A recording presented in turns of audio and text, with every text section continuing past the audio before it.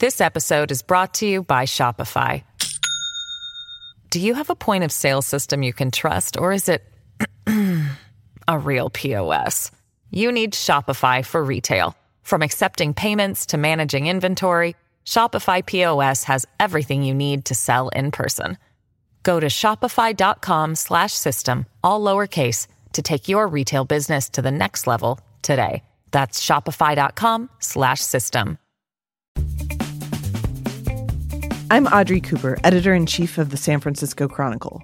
Global health leaders have declared a planet-wide emergency due to the coronavirus, which has sickened tens of thousands and killed hundreds of people in China. Of course, San Francisco has many ties to China and is a major travel hub from the country. Joining me today to discuss the virus, how it is spreading, and what California is doing about it is health reporter Aaron Alday. Aaron, maybe you should bring us up to speed. What exactly is the status of the virus in California? Sure. So coronavirus in California is still really just a handful of cases. It doesn't have what public health authorities call a foothold in California or in the United States, which is to say that it's not in the community, it's not spreading from person to person. It's not like the flu. It's just these kind of sporadic cases. What we have are 6 cases total.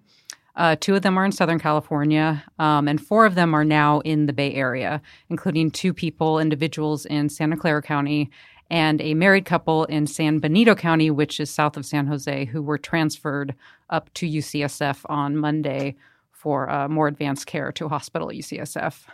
And why is it that this virus has global health leaders so upset? What is it uniquely about this one that's so much worse than, say, the regular flu or any other disease that if you get a severe enough case, you could die from?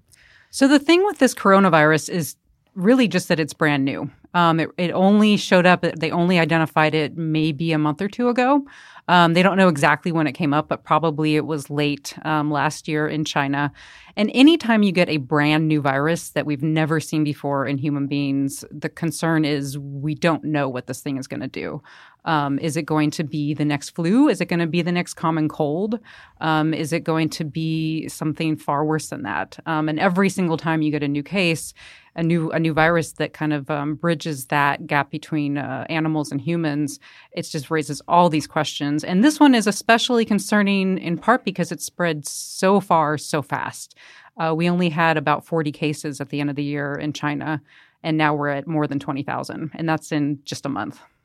So when we were preparing for this podcast, I sent you a list of questions. And one of the things you sent back to me was, don't be so alarmist, Audrey. Yes. So, and that was specifically around the why does it seem so deadly? Is it more deadly than other diseases, or justify calling me alarmist? So, I mean, it's a really good question. And I think the main thing is we don't know, because this is the thing that is unraveling right before our eyes. We just don't know exactly how bad this thing is or how bad it's going to get.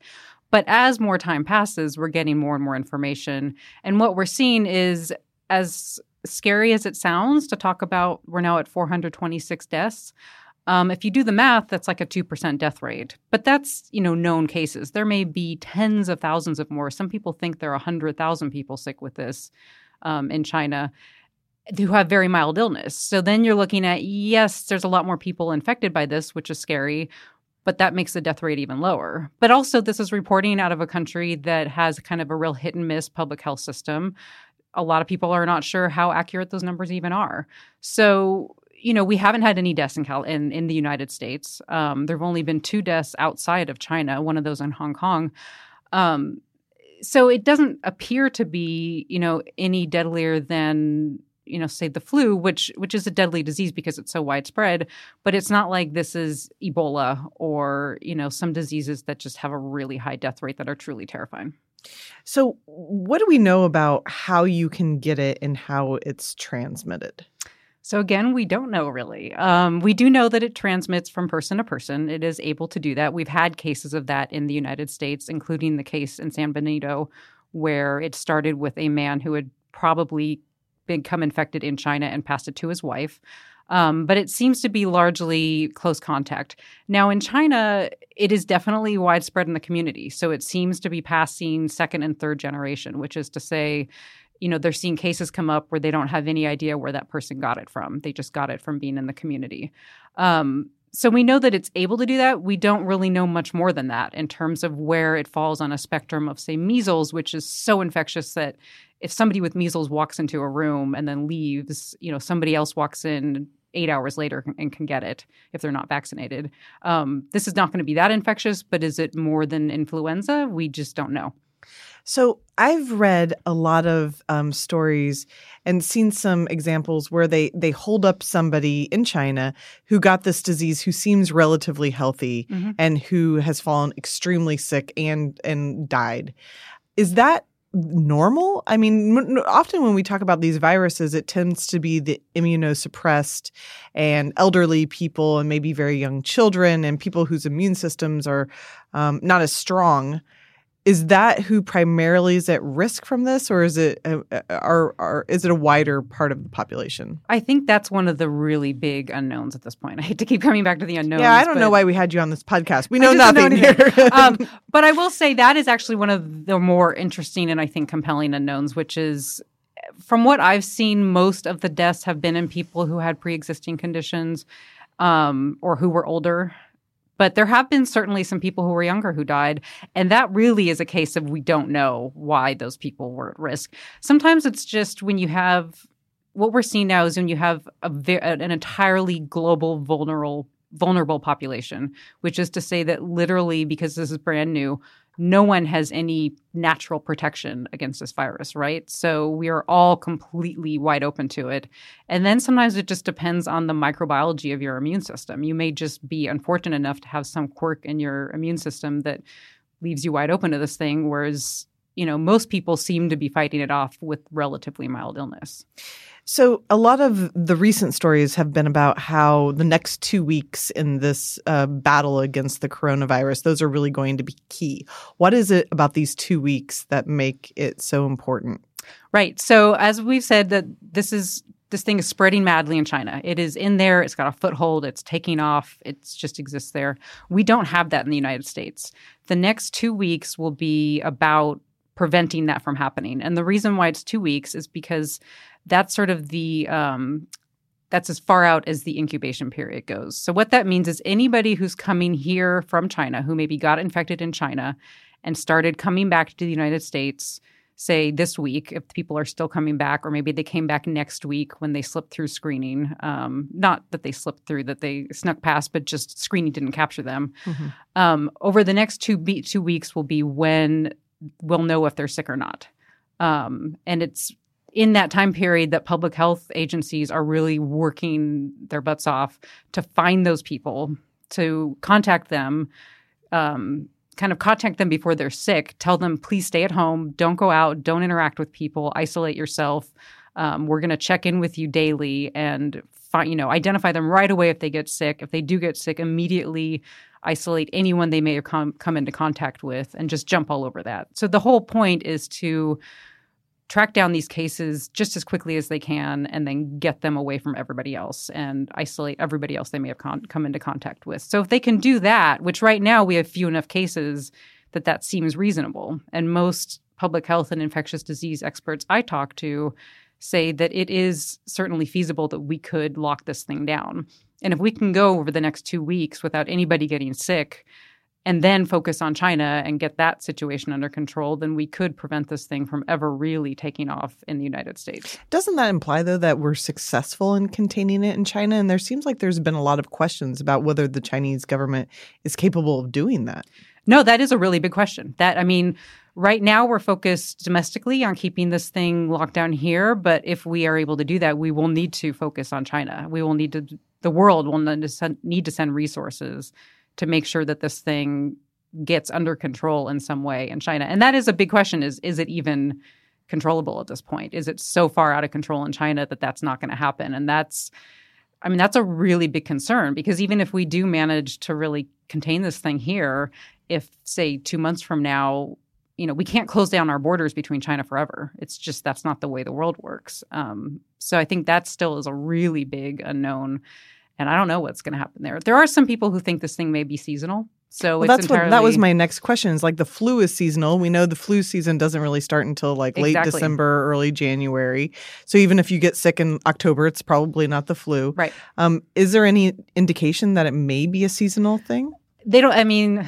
Wait, they don't know. They don't know. But no, there are lots of people that are hopeful that that's the case, that we're going to get to be in the spring and we'll see, no matter what we do, we'll see cases winding down just because this thing is like influenza and does just fade away. So you've covered a lot of these global pandemics and how they affect the Bay Area since you've been a Chronicle reporter.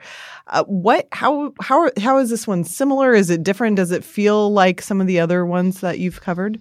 It feels different in a lot of ways because of the really aggressive / conservative reaction we're seeing from public health. With H1N1 back in 2009, the swine flu, that thing sort of just swept over so quickly that there basically wasn't any time to contain it. By the time we recognized that, it was like people were getting sick all over the place. So then it was about, closing schools and just finding some way to, protect people, develop a vaccine, treat those who were sick. I've never really seen anything where we're doing just, these border shutdowns where we're having, quarantining potentially hundreds of people at airports now when they come in. We just found out today that 250 passengers flying in from China tonight are going to be quarantined for 2 weeks at Travis Air Force Base. That's unprecedented, literally, in U.S. history. So, this is really remarkable, the efforts that they're going to keep this thing from taking off here. It'll be really interesting to see if they're successful. I'm speaking with health reporter Erin Alday about the coronavirus and its impact on the Bay Area and what might happen here. We're going to take a quick break and be back with what you can do to prevent it and what county officials are saying about their response. This episode is brought to you by Shopify. Do you have a point of sale system you can trust, or is it a real POS? You need Shopify for retail. From accepting payments to managing inventory, Shopify POS has everything you need to sell in person. Go to shopify.com/system, all lowercase, to take your retail business to the next level today. That's shopify.com/system. So, Erin, I want to get to what our local officials are doing about this. What are they saying about what they're doing? You mentioned that UCSF has taken in 2 victims. Should people here be concerned that we seem to be, the Bay Area is becoming a hub for not only these travelers, but also some people who are sick? So it's really interesting to kind of balance that concern level because, yes, people should be concerned. This is a global threat and people should be aware of it and keeping themselves informed. Should they be alarmed about their own personal safety?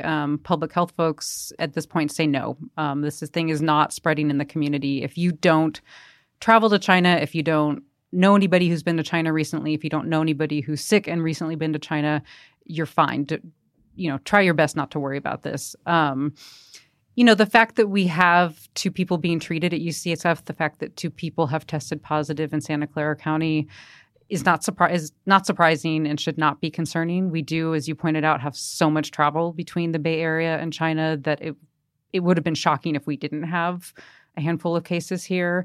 And public health officials will point out that it's really striking that we've only found those 4 people because they've been looking hard. They have been, sending out these blasts via the media, via their own resources, contacting doctors all over the place saying, please, if you find anybody, send them our way.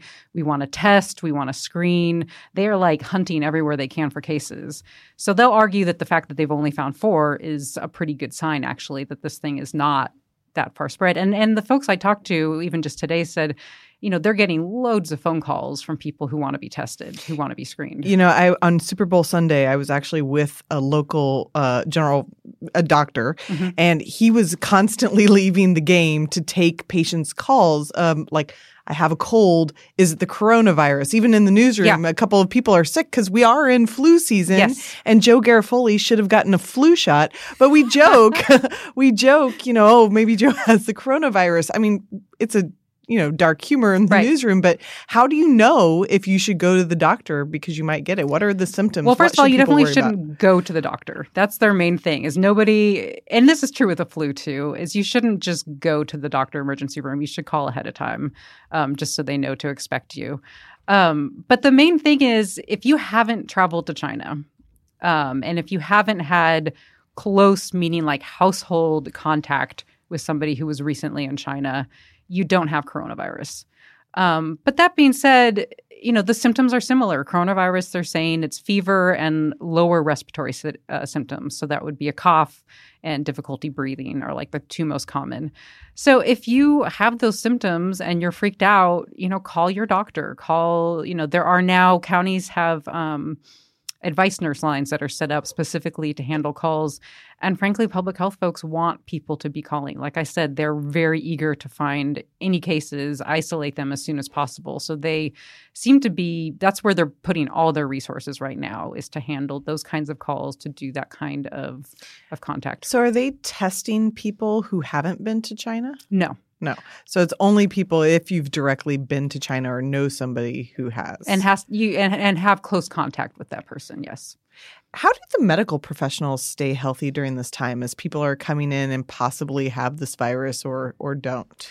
So it's, if they have somebody who comes in and has symptoms and has that, that travel background, then they really go all out. I mean, they will put that person, immediately anybody will get a mask, but they'll put them in an isolation room.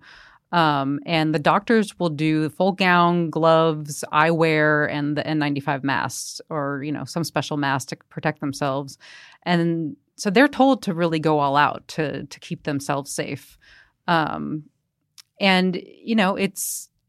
It's definitely a lot that they have to go through just to protect themselves and then to protect the other patients they see. You wrote I believe it was you that wrote a story about the masks. Or is Yep. it Kat Ho? Or both of you together? There's so many Probably, people yeah. we have covering this now. Should we all go out and get masks? What precautions should you take if you don't know anybody who goes to China on a regular basis, but you're still concerned? So if you don't wear masks is the first thing. Why not? What's wrong with a mask? You can if you want to, but But it's not going to help you? it's not going to help you. The reason it's not going to help you is because this thing is not circulating. Anything that you would be told to do right now as just a general person in the public is the same thing they would tell you to prevent the flu. So Wash your hands. wash your hands. If you're on BART, wash your hands a couple more times. That's just a good rule, even if you're not in flu season. exactly. I think. Yes, it's good hand hygiene. Stay home if you're sick. Cough into your elbow, that kind of stuff. How is this affecting the local economy? We have so many ties with China. We're in the middle of Lunar New Year festivities. Really, this couldn't come, I think, at a worse time, arguably, for the Chinese American community. What's the feeling out there?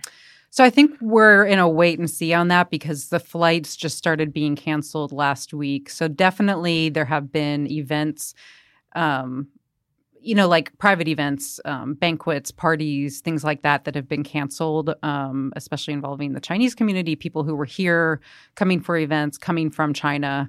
Some of that's already happening. I don't think we know the full economic repercussions yet. A lot of that will probably be really apparent after this weekend with the Chinese New Year parade. It'll be interesting to see what kind of turnout there is for that. Maybe people turn out extra to support the community. Maybe people stay away because they're scared. Maybe it's just normal. I don't know. But definitely, there will be an impact because that's a huge part of our tourism. And we're just now in the last week or so seeing these flights be canceled and these people not showing up. So I think we'll know really in the next few days what the impact is. And you mentioned to me earlier that you've received a lot of feedback from people that verges on, I might call it xenophobic. Somebody else might call it racist. Can you talk about that, the sort of reaction from people that you're seeing? Yeah, I'm definitely hearing from people, again, it's borderline, asking why are we not, I had somebody email me the other day asking what colleges were doing about their Chinese students. And it's just like, well, what does that even mean? They live, they live here. And even if you're talking about foreign exchange students, they've been here for a while. So there's a sense that anybody with, any relationship to China, somehow has something to do with this, which is just wrong. Just dead wrong. And, public health, I've talked to a bunch of public health officials about that. And, they'll say it's actually doesn't help public health efforts at all because it stigmatizes a community. And that might, if somebody's sick, if you have a cold and you are living in Chinatown, maybe now you don't feel comfortable telling somebody that. Maybe now you're going to try to keep that to yourself. And maybe, in fact, you did have contact with somebody who just returned from Wuhan, and you should be reporting that. So, they don't want anybody to be discouraged from saying, I'm not feeling well and seeking help. And that's in fact, that seemed to be one of the problems in China. People not reporting that this thing was blowing up absolutely out of fear. Absolutely. And so that's the last thing we want. I just talked with the San Francisco Public Health Department today about the Chinese New Year parade because I had been getting calls and emails from people saying, why are they not canceling this thing? This seems like a terrible idea. And the public health folks are saying there's literally no reason to cancel it at this point. There's none of this virus is in the community. Everybody's safe. It's flu season. If anything, that would be the concern. And this is exactly the right time that we should be celebrating and supporting the Chinese community, that we should be holding an event like that so people can come out and, show that support. To cancel it would be horribly stigmatizing, especially when there's literally no reason to do that. It would just cause alarm. It would cause just horrible stigma. It would be an all-around bad idea. Now, I say that, and yet, in the next week, we could get, a handful of cases here suddenly and get word that this is spreading and suddenly need to change everything. So this is something that is in motion and changes literally from day to day. So that's the messaging today, and it's very important messaging to get out. But it's also something people need to pay attention and see, what's happening tomorrow. Well, I think that's a good place to end it. Erin, I hope this is the last podcast we do on the coronavirus, and that would mean that it gets contained and we can move on to other health issues that you cover. Same.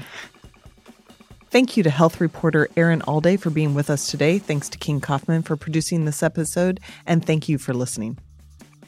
Fifth and Mission is a production of the San Francisco Chronicle. If you like this podcast, please consider becoming a financial supporter of the largest newsroom in Northern California. You can sign up for a San Francisco Chronicle membership at sfchronicle.com/pod.